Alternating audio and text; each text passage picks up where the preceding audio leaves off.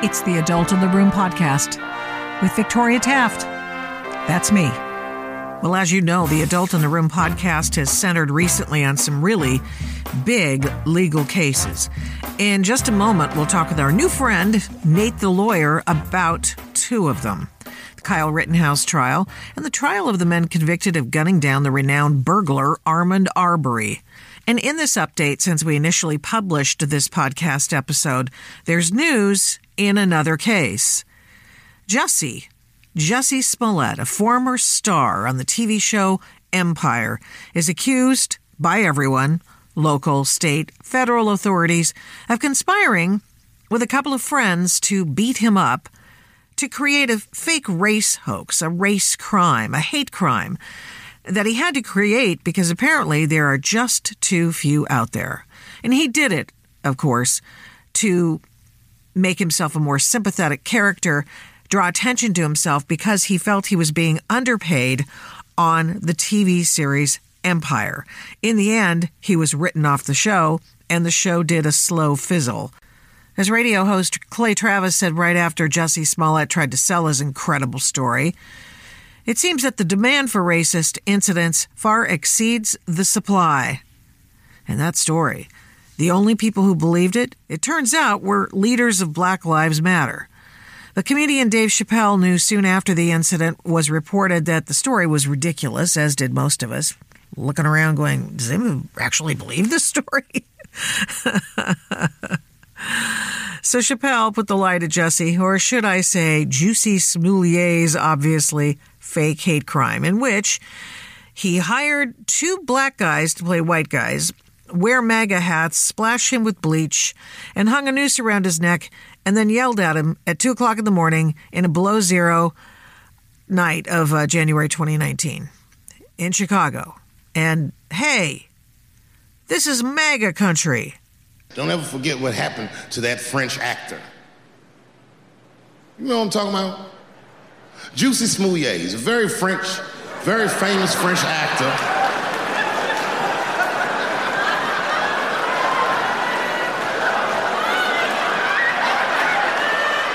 Y'all never heard of Jussie Smollett? Jussie Smollett is an actor from France.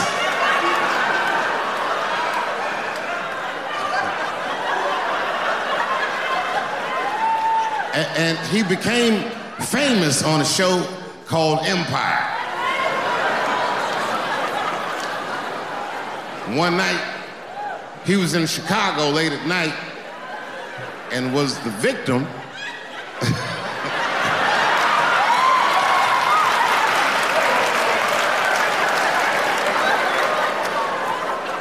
he was the victim of a racist and homophobic attack. You see, Jussie Smollett is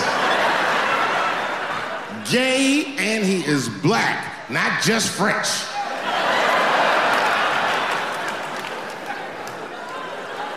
Jussie was found guilty of 5 of 6 counts of federal disorderly conduct charges against him. He lied to local, state, and federal officials about his fake attack by at least one white man who attacked him with his Subway sandwich still intact. No, he wasn't attacked with the sandwich. Jussie Smollett, I can't say his name without saying that now. Jussie Smollett. Well, he didn't attack him with the sandwich. Jussie Smollett still had his Subway sandwich in his hand.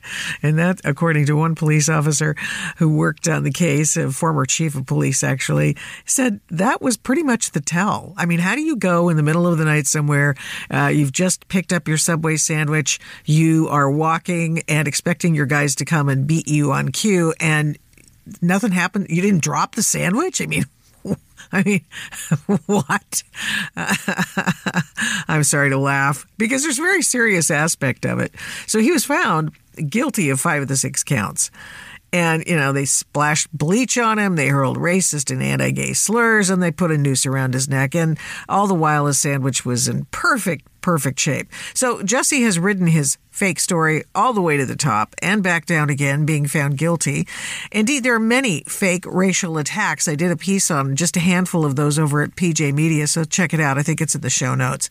There was one I want to mention. There was the flying tortilla tale from Coronado, in which a parent, quote unquote, threw a tortilla at a student from an opposing basketball team who was Hispanic. So I guess the team came from a largely Hispanic school, populated school. Well, you're not going to believe this. But the so-called parent who threw the tortilla was a guy who wasn't a parent of anybody who went to the high school. He also wasn't someone who'd ever come to one of the games. It was a critical race theory proponent who was a local Democratic activist, who was also a union activist. You sensing a pattern here? Who wanted to create an incident because parents at the local high school were fighting critical race theory and did not want it in their schools. Oh, the activist? Yeah, he's Hispanic. It happens a lot. So it goes. Check out the story at PJ Media. You know, there are real bigots out there somewhere. You'll find many in Antifa. But what about minorities who have suffered real slights? I'm sure they're pretty aggravated right now with fake Jussie Smollett stories. 2 recent high-profile trials have been framed in racial terms, and then when it gets inside the courtroom, nothing. There's never a mention. Very interesting. 2 cases, Kyle Rittenhouse and Ahmaud Arbery are 2 such cases. And Nate the lawyer, a law professor, he's a teacher, former law enforcement officer. He's a YouTube legal beagle on the air on YouTube, and he's got a huge following. He gives you the truth on these 2 cases. The only question is, can you handle it? I knew you could. Here's Nate the lawyer.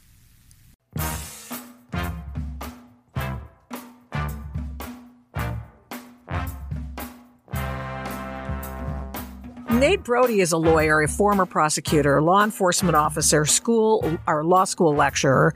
He's on YouTube as one of the LawTube guys. He's a person who's 153,000 followers on YouTube as he explains to people who are just like me what's going on in the courtroom on any given trial. And he has a lot of experience and knowledge. And he's on social media, very conversant in that, except he lets Alexa spy on him all the time. So we'll get to that, I suppose. Now, thank you so much for coming on the Adult in the Room podcast with Victoria Taft. And I appreciate you doing that.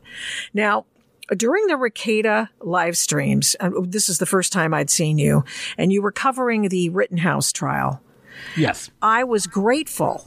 And I was impressed every time you were able to pop on and talk about the trial because of your ability to synthesize what was going on in the courtroom and do it very quickly and tell us what it all meant. And you did that in seconds. And I just have to ask, how long has it taken you to hone that gift?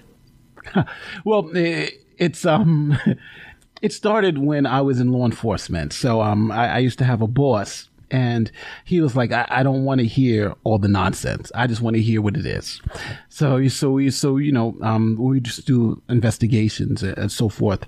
We would kind of distill the information to him in a way where it was digestible, but we understood that he needed to be able to tell the information to his boss. And we had to keep it simple enough, but it had to be technical enough so he can understand the fine details, but simple enough so he can convey it accurately, because you don't want to get to the telephone game. I'm telling you, you're telling the next person.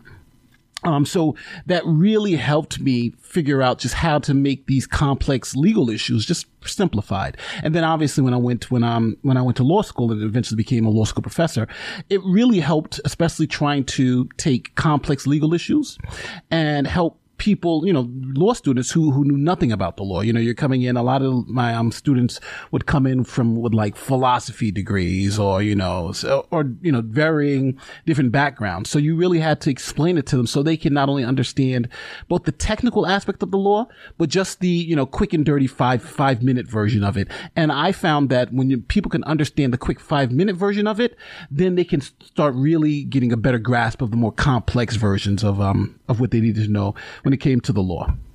So let's talk about the Rittenhouse case quickly before we get to the Ahmaud Arbery case, which Sure. I know you watched almost every second of. And I didn't watch any of it. I just heard a few things that Andrew Branca of Law of Self-Defense had talked about with respect to the trial. So I'm coming in blind.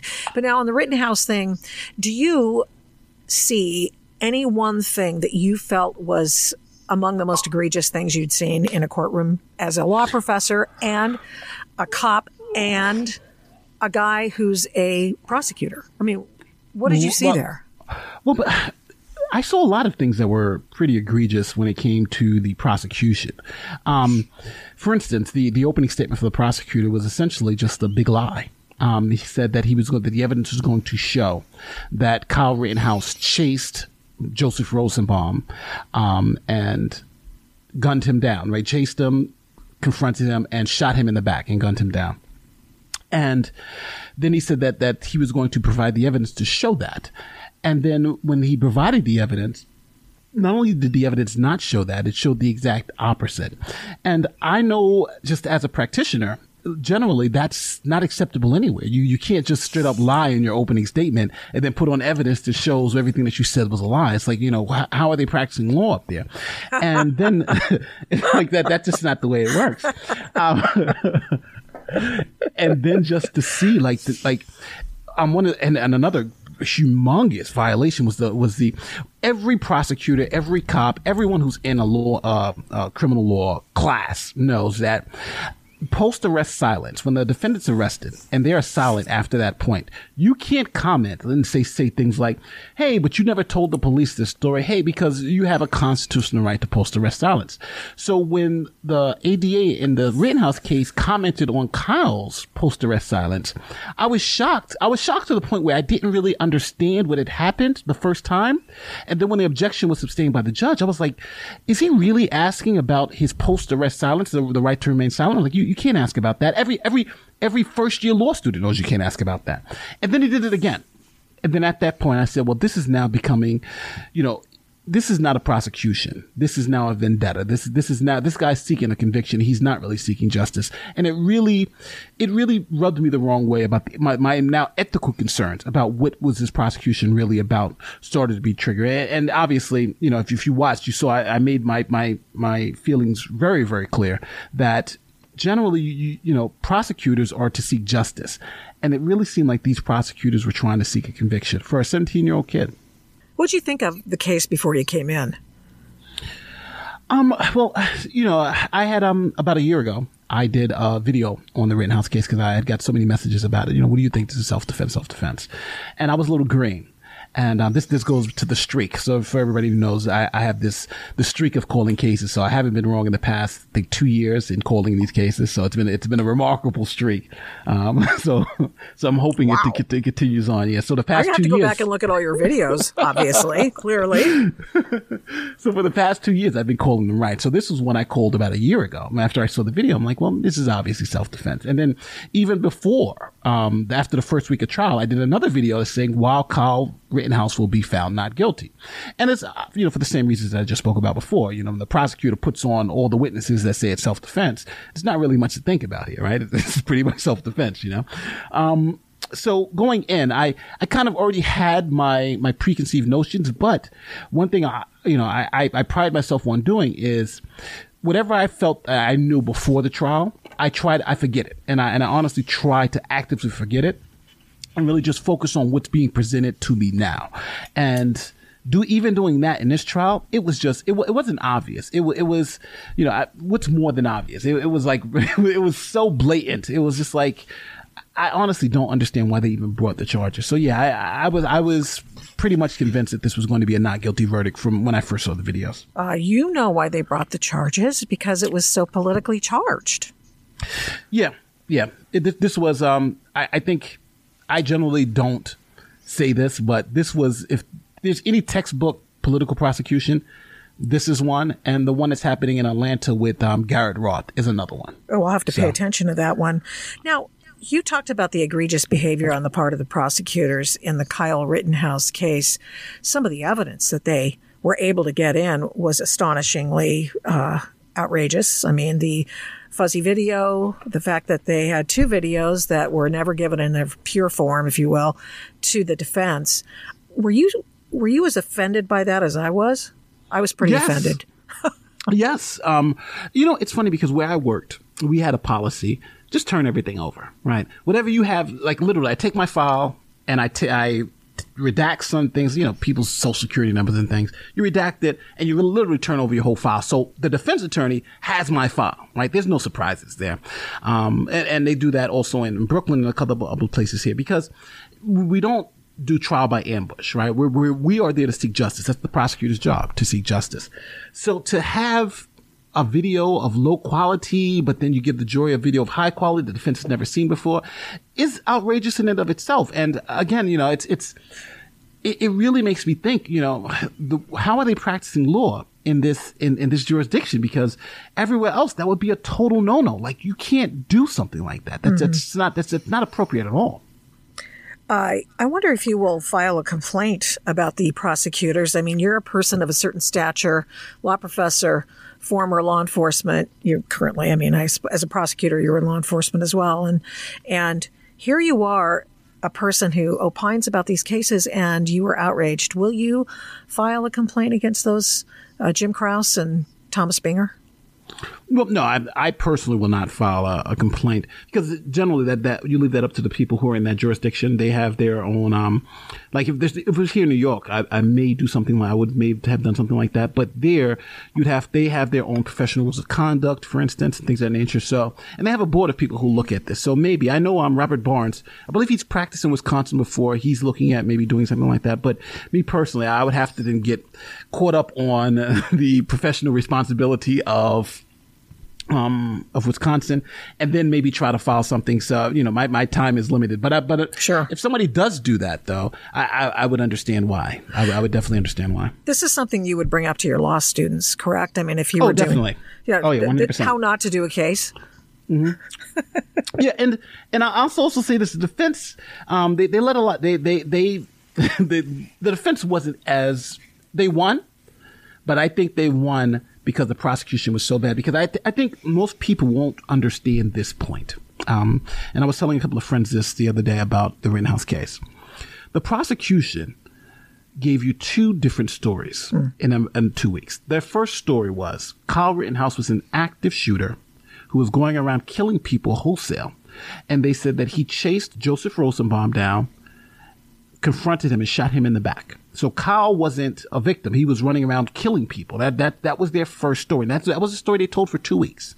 And then on the last day of trial, they changed that whole story and said, okay, that wasn't what happened. What actually happened was that Kyle provoked Rosenbaum into chasing him and forced Rosenbaum to try to grab his gun, and then Kyle shot him. So that was the change in story. Now, just those two different stories in the same trial, for me, was enough to be reasonable doubt, right? Because do I believe what you said for the past 2 weeks, or do I believe what you're saying today?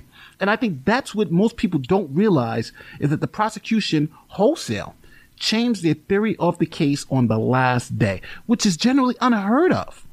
But the judge allowed it, so what can you do? And I'll also say this about the prosecutorial misconduct. The judge said that he didn't believe the prosecutor was acting in good faith. That was an astonishing announcement when he said that. When the prosecutor said, I did it in good faith, and the judge said, I don't believe you. That's astonishing. People don't, I don't think people really understand how, especially a judge who's supposed to be neutral and saying, I don't believe you're acting in good faith. You're saying the person is violating the ethical code. That's essentially what the judge is saying. They also, let me get back to how they changed their legal theory on the last day of the trial. And they did it based on a video that they said they never knew the derivation of, that they didn't really know the guy who came forth with it. It just showed up at a police precinct, and a cop was able to enlarge the video in such a fashion that it showed something that never actually was shown. I have a question for you. First of all, I'd like you to address the fact that a foundation was never really laid to bring that in, and yet never. The judge allowed it, and that's a big thing. And then the second thing is the provenance of the video has been something I've been playing around with. You've got the video that came in Tucker Carlson somehow got some of it or part of it or what have you. And then all of a sudden it shows up in the case. Do you think that was another FBI video? It could have been. It could have been because let me think. Because remember now that FBI company video? went out of business like right Yes. after. It's like, ooh, it was like a cutout or something. Yeah, it was so weird. I don't know. You know what? It wouldn't surprise me if it was. It wouldn't surprise me if it was. But even that video, to use it in the way they used it. And, well, let me go back. The point that you made before about how it shouldn't have come in, I think this is where the defense failed. The reason why that video shouldn't have come in is because this was not their theory of the case, right? And if they were saying that Kyle pointed the gun at Kaminsky or Zeminski, some other guy. Zeminski, yeah. Yeah. There was no evidence, right? They didn't introduce any evidence in their case in chief that Zeminski the gun was pointed at him. There was no one who testified that Kyle pointed the gun at anybody. Matter of fact, everybody who testified said Kyle didn't point the gun at anybody. So they had no evidence for it. And when you're talking about foundation, they had no evidence that Kyle ever pointed the gun. They had no evidence that, what's his name? Rosenbaum saw Rittenhouse point the gun. Mm-hmm. So there was so much there where I think the defense kind of just was like, we'll let it in, right? It was like, no, why are we letting this provocation evidence in when there's absolutely no trial testimony that supports this theory of the case except for this fuzzy photo, and then they didn't even give us the video, right? They kept the good part and gave us the bad video. So there was no way that provocation instruction should have came in. There was no way that evidence should have come in. But I think the defense kind of believed that they believed their case was strong enough where it was like, okay, we'll give them this because we expect a non guilty verdict based on what we got. Yeah, it was pretty amazing. And then I remember, at the very beginning, well before the trials started, actually, and Barnes would talk about Robert Barnes, who was at one point 8 months ago Kyle Rittenhouse's attorney. Actually, until a few weeks before the trial, he was one of Kyle Rittenhouse's attorneys, and he kept talking about an FBI drone video. And we had FBI video, which was taken from a fixed-wing airplane above the fray, and then literally the fray, the riot, and then he kept talking about a drone video, and I thought, well, maybe Barnes was wrong. Maybe it was that video of what she was talking, and I just kind of wonder if that drone video wasn't the FBI's. Well, there was an FBI drone video. There was? There was FBI. Yeah, there were two videos. There was a drone video from. There was one drone video from the company, but then there was FBI drone video, and that FBI drone video, remember they had that it was you couldn't really see it, but then they were supposed to be a better copy, but somebody at the FBI erased it. Oh no, yeah, that was a fixed wing aircraft video. I mean, just to differentiate from a drone. I'm sorry, fixed wing aircraft, but I mean, you know what I mean? I was just like, well, maybe there was drone video, and maybe that crappy video, the hocus pocus out of focus video, was theirs as well. I don't know. Yeah, I you know what? I wouldn't put it past because the FBI's got a lot of problems. I wouldn't put it past it. You saw what they did to poor Mike Flynn. So, yeah, I mean, this has been. They have tainted their reputation. Let's talk about the Ahmaud Arbery case. I keep misstating his name, but that's all right. Bless his heart. God bless him, and may he rest in peace. He's dead because these guys shot him. And what did you think of that case? What were the issues? This was not necessarily a self-defense case per se, but it was the ability to make a citizen's arrest, and which was the law of the land at that time.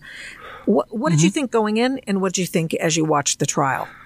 All right, so going in, first the media narrative was 100% incorrect, right? And just to be blunt, they made Arbery out to be this athletic jogger who was running around the neighborhood and just, going down the street and was attacked by two white racists who just happened to see a black man in a white neighborhood and gunned him down because they thought he committed some crime, right? That was the media narrative. And it was compelling, right? You're like, oh, you see the video, like, oh my God, what happened? Then the trial happens, and you find out that all of that media narrative was a lie, right? No, Arbery was not. Yeah, shocking, right? Arbery was not a innocent jogger. He was a burglar. He was someone who was terrorizing this neighborhood to the point where police were going door to door with his picture, asking people, have you seen this man? We want to, we need to stop this guy from terrorizing this neighborhood. He had been on the camera for this place 5 or 6 times. He had been seen in the neighborhood 5. And the most interesting part about it is that this avid jogger in this neighborhood, they couldn't find one person to say we ever saw this guy jogging in the neighborhood. And that's what happened in the trial when the DA was not allowed to say Arbery was a jogger because they had absolutely no evidence to say that he was. So that was the first part, I think, when you talk about the media narrative. I think in this case, they vilified Kyle Rittenhouse. They tried to now make Ahmaud Arbery, who was a criminal, into a saint. Right. Instead of just owning that he's a criminal, right? This is somebody who was doing bad things. Let's just own that and let's be honest with this, with what's going on. But the key issues with this trial was if the McMichaels were conducting a lawful citizen's arrest, then they became almost like police officers, right? You see somebody, you're trying to arrest them. And if that person lunges and grabs for your weapon, then obviously you're privileged to employ self-defense. So that's essentially what their argument was. And their argument was based on Georgia law's citizen's arrest statute. But unfortunately, their attorneys interpreted the law incorrectly. And that essentially is what got them convicted. If you look at my video, the weekend before, I think Friday after the judge gave his, the jury instructions, they went through the charge conference. The judge essentially ordered a directed verdict. The way the law is in Georgia, which is different than a lot of places, but in some places, if someone commits a misdemeanor, you have to arrest them in the moment. So it's called, you have to arrest them immediately, right? You have to first see it happen, or it has to happen in your presence, but then you also have to effectuate that arrest immediately. If someone starts running off, or you see them 2 days later and they conducted a misdemeanor, you can't arrest them that because your right to arrest them is extinguished. But when it comes to felonies, it's a little different. In some places, let's say if you committed murder and then I see you tomorrow, some places allow citizens to arrest you that next day for that murder. Georgia does not. Georgia says, and this is the judge's interpretation of the law, and Georgia says, well, if you witness someone committing a felony on day 1 and you chase them and you don't catch them, they get away. On day 3, if you see them again, you can't arrest them based on that information from day 1. That your right to arrest them has extinguished. And there are a couple of different reasons for that. The first reason is that what happens if that person was arrested by the police in between when you saw him the first time and the second time? So in the McMichaels case, McMichaels believed that Arbery committed a burglary and in their presence on February 11th. So they were there at the house. They saw Arbery go in and come out, and they said, well, we believe he committed a burglary on February 11th. The next time they saw him was February 23rd, 12 days later. 12 days later. So their argument was, well, we did see him. He did commit this burglary in our presence 12 days ago. And now we see him, so we're going to arrest him now. But Georgia law says, well, even if it's a felony, as the judge put down, that if you don't arrest him that same day, you can't arrest him 12 days later. And the reason why is because, let's say if on February 11th, the next day Arbery was captured by police and he pleaded guilty. Okay, I committed a burglary, and they said, okay, well, you got probation now and you go free. Then on February 23rd, if they try to arrest him, what are you arresting him for, right? He's already pleaded guilty. But that's already done. You're arresting for something that's already been completed. So regular citizens wouldn't know that, but officers would, because officers would be able to look it up. So that's the reason why they don't allow citizens to arrest someone days after the event. If you don't do it then you can't arrest them later. Now they can't do it at all because they changed the law. Now they can't do it at all. But that's the way the law was read in Georgia, and that was the way it was understood. There was some case law about it too. And, as soon as that came down, that if you don't arrest them that same day, then your right to arrest them extinguishes, then that meant everything they did on February 23rd was unlawful. Oof. They legally could not have been conducting a citizen's arrest by the letter of the law. So there was really nothing for the jury to decide. It was like, well, they can't conduct a citizen's arrest on February 23rd based on information from February 11th. And it's interesting because the defense attorney kept that for 2 weeks. The defense attorney literally was arguing, we're arresting them for crimes they committed in the past. We're arresting them for crimes they committed in the past.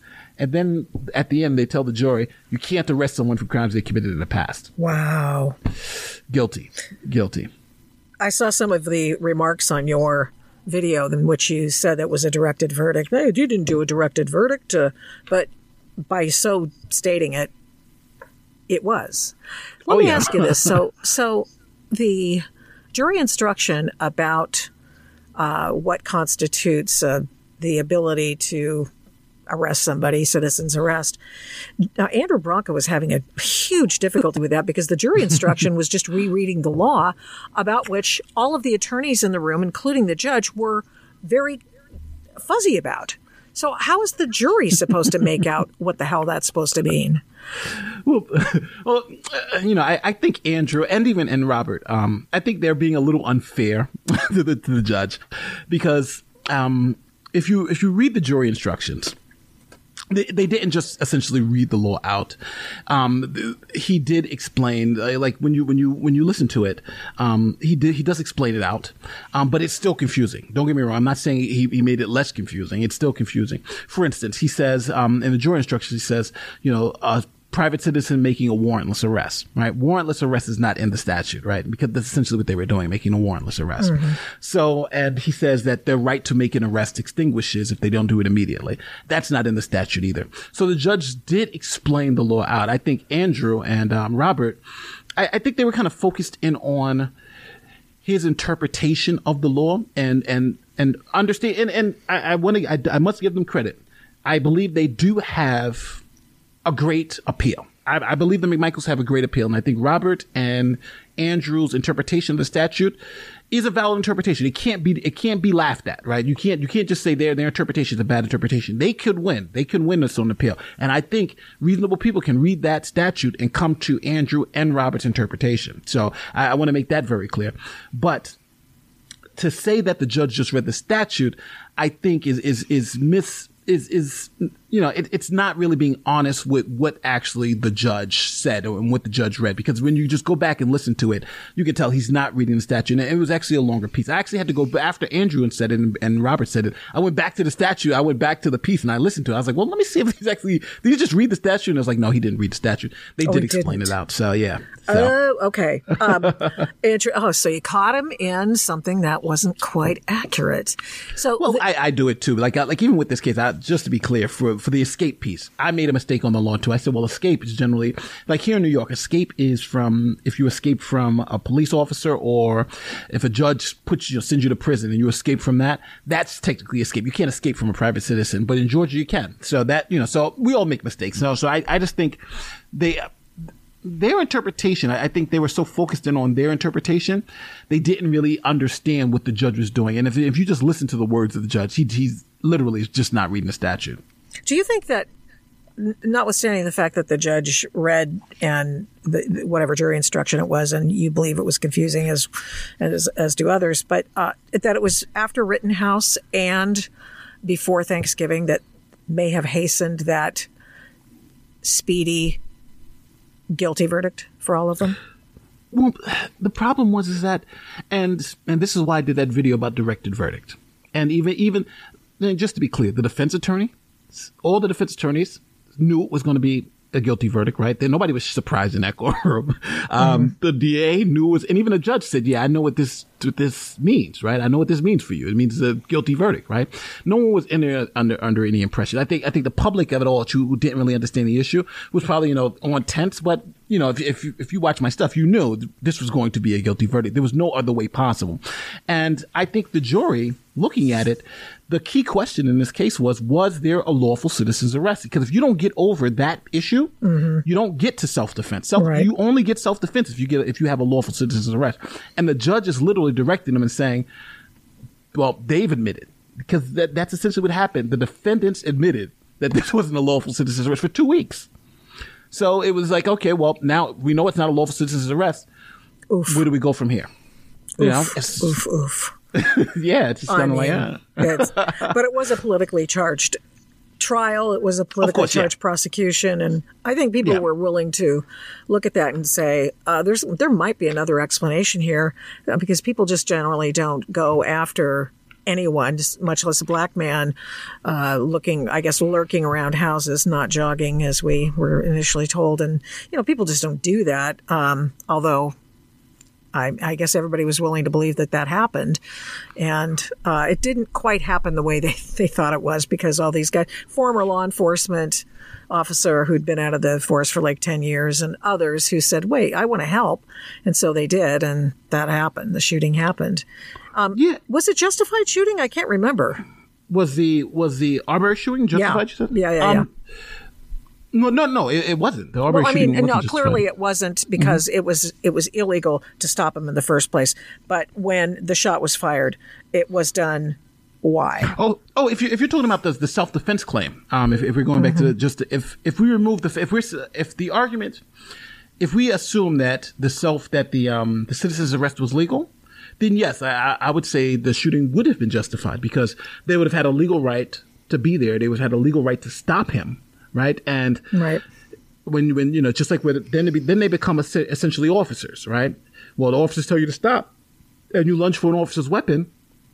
That's all she wrote. Yeah. You said you're a former police officer, or sheriff's deputy, or what? No, I'm a former peace officer here in the city of New York. So I used to work. So I worked for the City University of New York as a peace officer. Then I worked for the DA's office, and I worked for we have the oldest law enforcement division here called the New York City Department of Investigation. So those are the law enforcement agencies I've worked for. So initially, when we began our conversation, you were talking about Alexa and how your house is run. Yeah. By Alexa. And you said, well, I have nothing to hide. And I thought to myself, that's an odd thing to say for a former peace officer who's now an attorney and a defense attorney, presumably. You're a defense attorney too, correct? Yeah. One of my cases made the Times last month, I think it was. So that was pretty cool. What case was that? I'm sorry. I had a case that I took after I left the DA's office. It was a young man. I take pro bono cases on the side, and so there was a young man who was at a college, and him and his friends went to a bar or something, and they went back to the friend's house, and he intervened with a rape. The young woman was being raped by his friend. But he intervened and beat the guy up. So the police arrested him and let the rapist go. So in that case, so he needed representation. Now this was a family who had very, very little money, modest means. So I took the case on free of charge, and just went through it. And I was able to get his case dismissed because, I was able to show that, this guy was a rapist. And wow. I do want to give credit to the police officers at the campus police who were there. Where the New York City Police Department didn't investigate the rape allegation. The campus police did investigate because they're a policing agency too. So they did investigate, and then they made the initial arrest of the rapist, of the serial rapist. Come to find out he was a serial rapist. So they made the arrest of the serial rapist, and went to the DA's office, and then he was charged with serial rapes. So then it was kind of like, well, now what are we going to do? Because it was especially too. He had his sexual assault was caught. He videotaped his sexual assault. So we had very good facts on our side. Wow. So the reason why I was in the New York Times is that the way the story went, and this is unfortunate, but the way the story went was the young lady said she was assaulted at the club, and then she jumped in a cab with the gentleman and went to his house and then was assaulted again.